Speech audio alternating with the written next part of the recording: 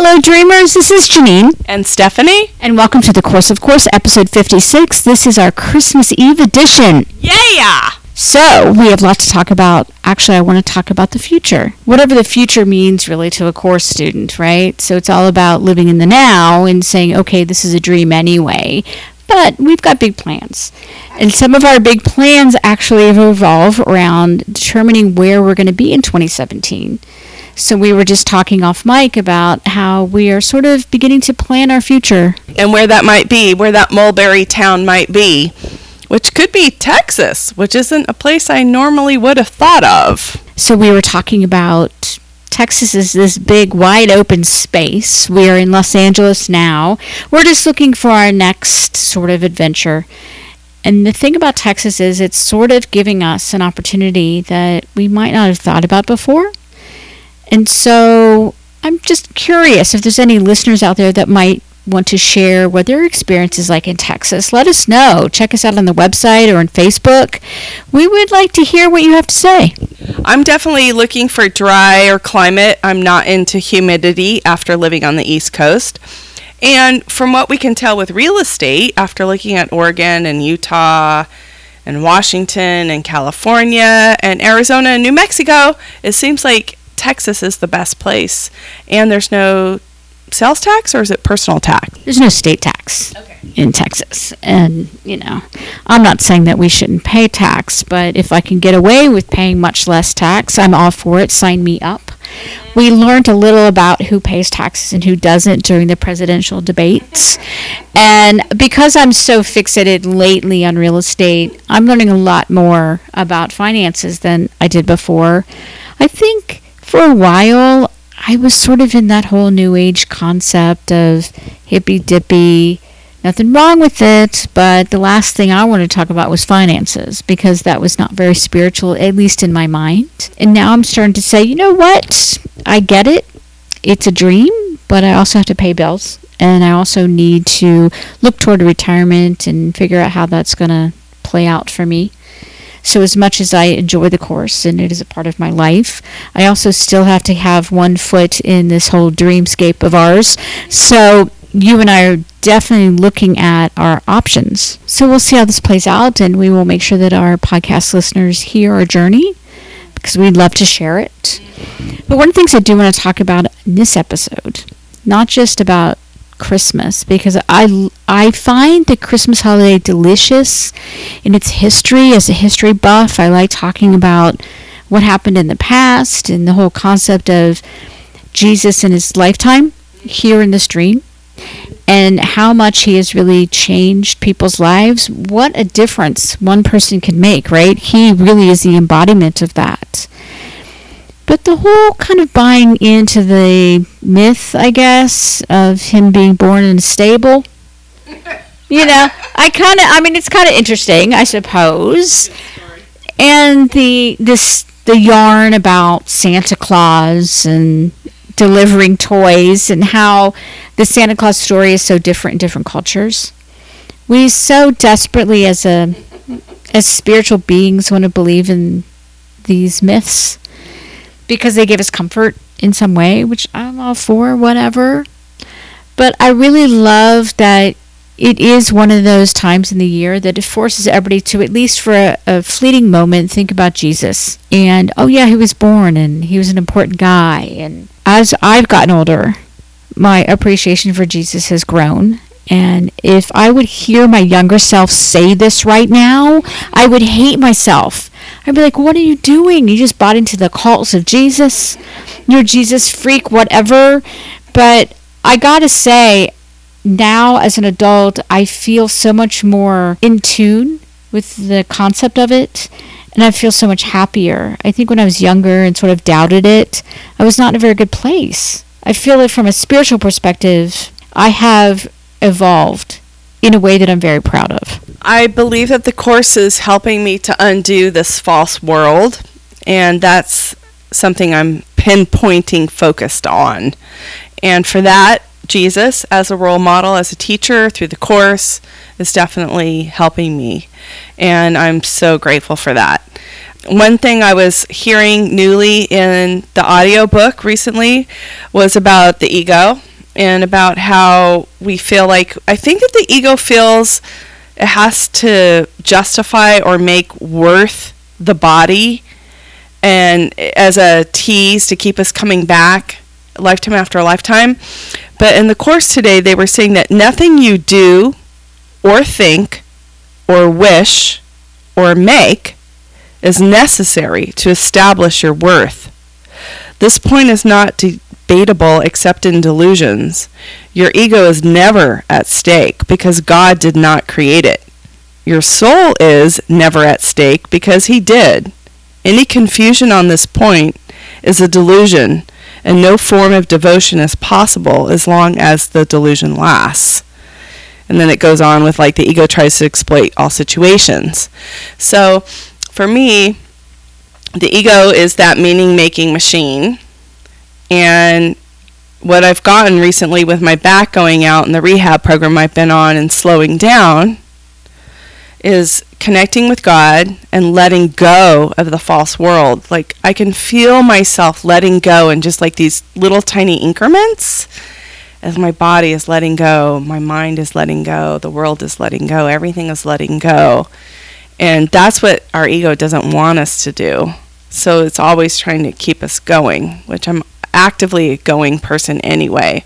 But because of my back being out and me slowing down and trying to heal, and oh man, the sugar thing has just gotten over me over this holiday.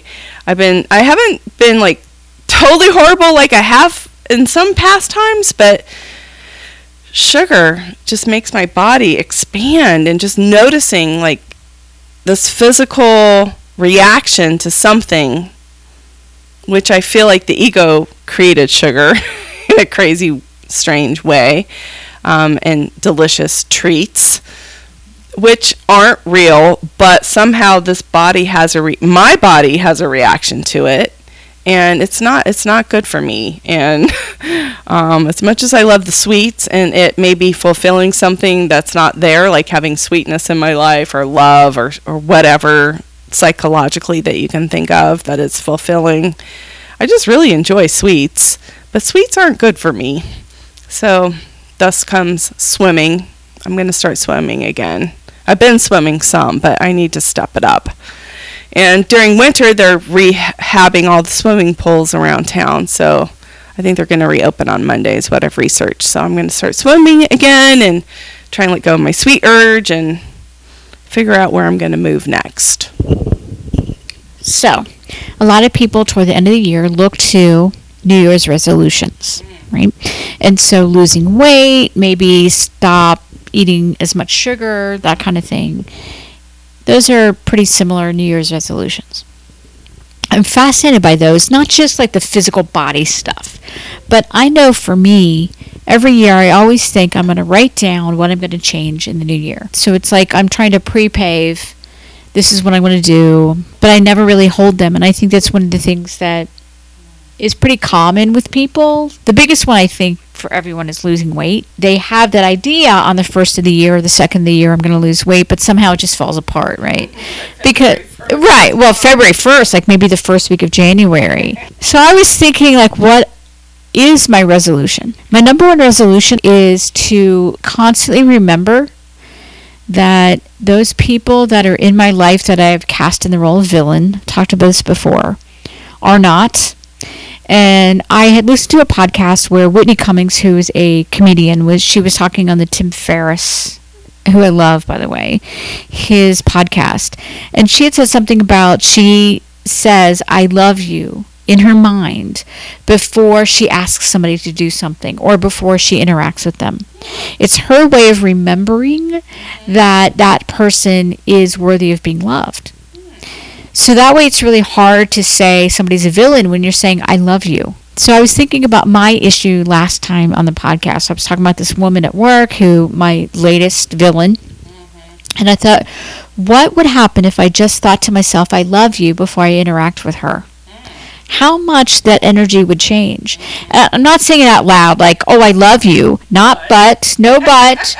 Just in my mind, I love you. Okay, so this is how I think we should do this. Or, you know what I mean?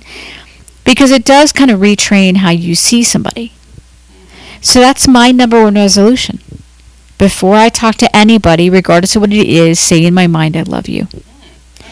And just see how things change. It's better than me saying, okay, I'm going to lose 20 pounds or whatever. The stuff that never really works, I'd rather try something I haven't tried before that has an opportunity that could really make a massive difference in my life. So we'll see. So I will report back, because our next podcast, hopefully I will be saying I love you to everyone. Even at the gas station or the grocery store, whatever. Again, listeners, if you have any New Year's resolutions or anything you want to share with us, we'd love to hear it. Let us know on the website and Facebook, and then we'll post like how we're doing.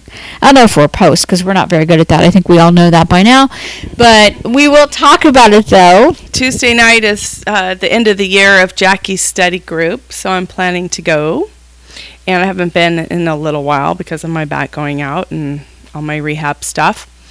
But one thing that I'm taking on that she's mentioned before is thinking of everyone and everything as being the same. So one of the things that I heard newly on a meditation that she had done was choosing the miracle. When I heard choosing the miracle, something clicked for me, because I thought, oh, I have to choose to have a shift in perception. That's the active part. That's the, what am I choosing? Am I choosing the Holy Spirit script, or am I choosing the ego script? So 99.99% of the time we're in the ego script, and I'm trying to make more dominant in my mind the Holy Spirit script. So every day I've been stretching and meditating and working actively on choosing the miracle, choosing the shift in perception. And choosing the shift in perception helps make me realize that we're all one, that all the splits, everyone in front of me, it's all part of the same dream. We're all part of the same one mind, just split out in these illusions or delusions or whatever. So I think that's one thing I've been working on, is just remembering that we're all one, and that perfect love is truly who I am.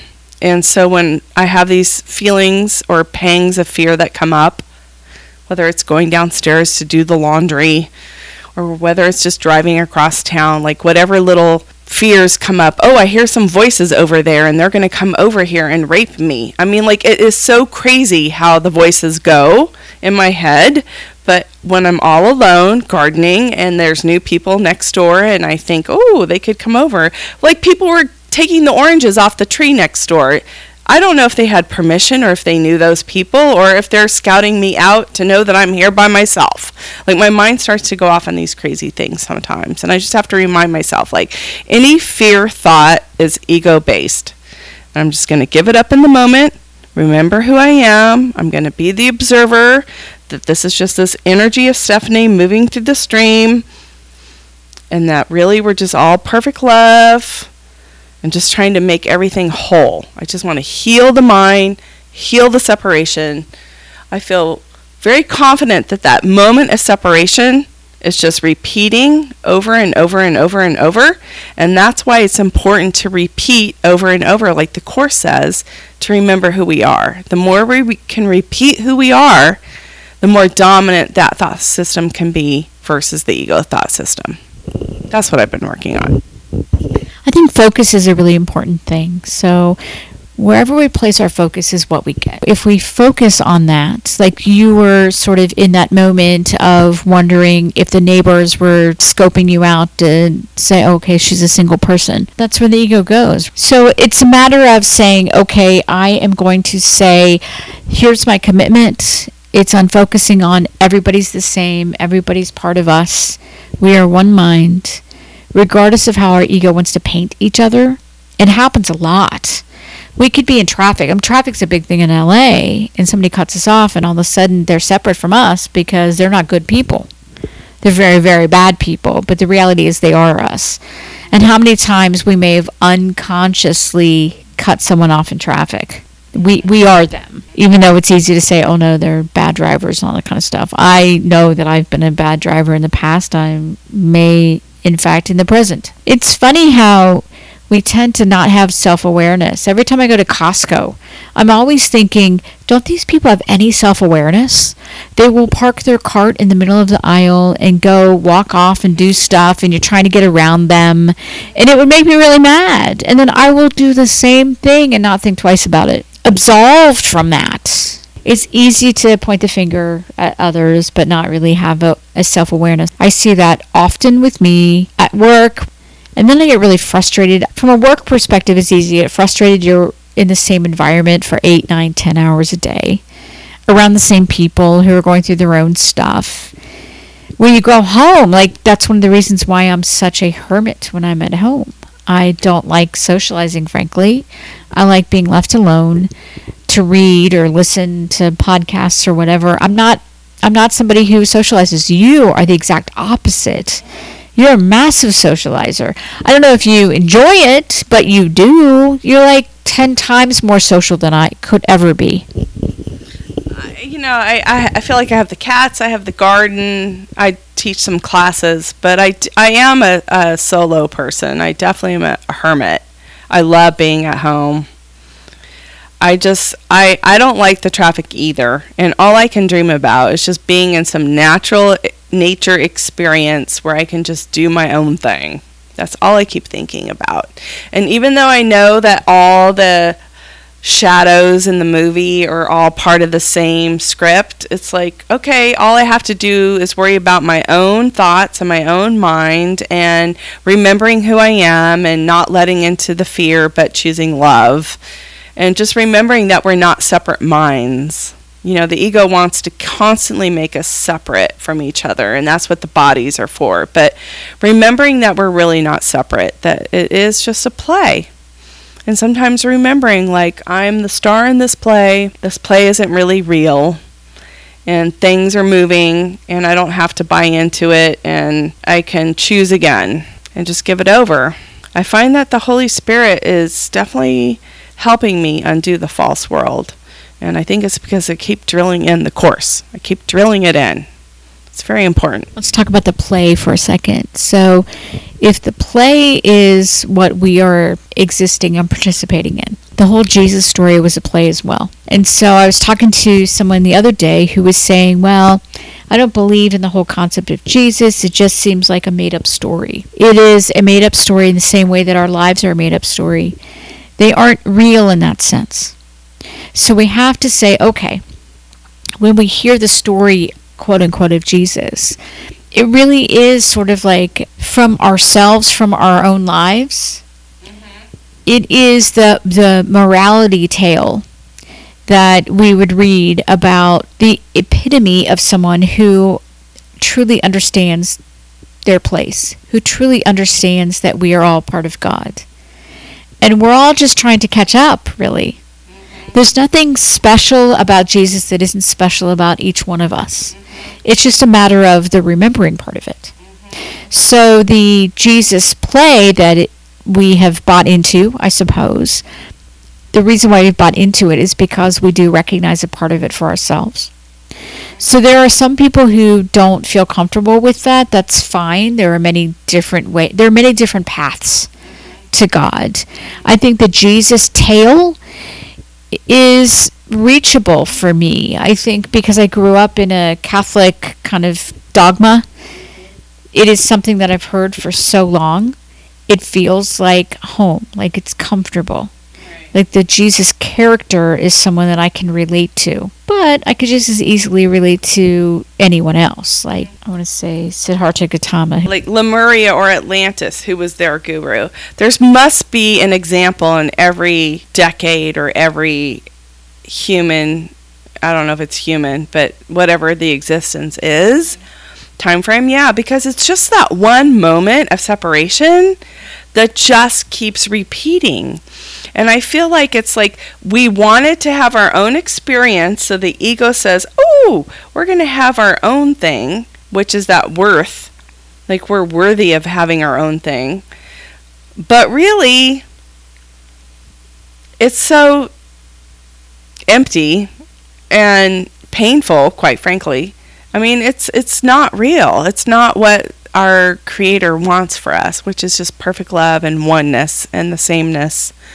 And because of all these split minds and these split dreams and times, and it's just repeating that one moment of separation and that correction just over and over and over. I think politically, certainly internationally, we are seeing some pretty troubling times. I don't think that it's any more troubling than any other time period, frankly, but it's like it is what we focus on, right? What I'm interested in seeing in 2017 is how we, at least in the United States right now, how we are able to overcome a lot of our bias on either side of the aisle and figure out what we can do together. I don't know if that's possible, because we do traditionally have an ego mind that always makes someone wrong or bad, regardless. I mean, I've seen a lot of people who are on the kind of like conservative side making the liberal side wrong and bad, and believe me, I've seen an awful lot of liberals making the conservative side wrong or bad. It's the same thing, different side of the coin. It really is. So it's a matter of saying, okay, if we're all under the auspices of God, if we're all God, then we can't be wrong or right. We just are. And how do we get there? How do we bring it together? For you and I, we're looking at 2017 as kind of like being our transition to a new life, a new way of living, absolutely a new chapter. And what I'd like to hear from is, are there really good Course in Miracles study groups in the Texas area, in the Waco area, in the Plano area? I'm just curious. How are people in Texas, or really in the southern part of the United States, approaching the Course? Is there a large amount of people who are studying this? Because we have met quite a few people in California, certainly in LA and in San Diego, who are actively interested in the Course. I know that Gary Renard has had workshops in Dallas. I think he just recently had one. That gave me hope, because I thought, oh, okay, there's other areas that are just as interested, and I'd love to hear from them. I'd love to hear from people in the greater Dallas area, greater Waco area, just out of curiosity, because we are very interested in looking at and exploring other areas in the country. Anything for any of those people who happen to be listening, we would love to hear from you. The thought that always comes back to me is, peace to my mind, let all my thoughts be still. And truly, I just want to get out of the hubbub of a big city like Los Angeles and live in a smaller town where the pace is slower. And I want to be able to have time to connect with God and just keep letting go of the false world, letting go of my body, letting go of all my ideas, of everything. I'm very open right now. I feel like the world is my oyster. Anything is possible. Where's the Holy Spirit going to lead me? And just keep continuing to put the Holy Spirit in charge of my thoughts, in charge of my actions, in charge of my words, in charge of my day. And just follow the guidance. And just a simple internet search tonight proved me to see that between a whole bunch of states, that Texas was probably the most affordable, which is not where I thought I would be. And like, wow, a whole bunch of new possibility just opened up. Like just being open. I think being open in 2017 is a good thing, because I know transition is coming.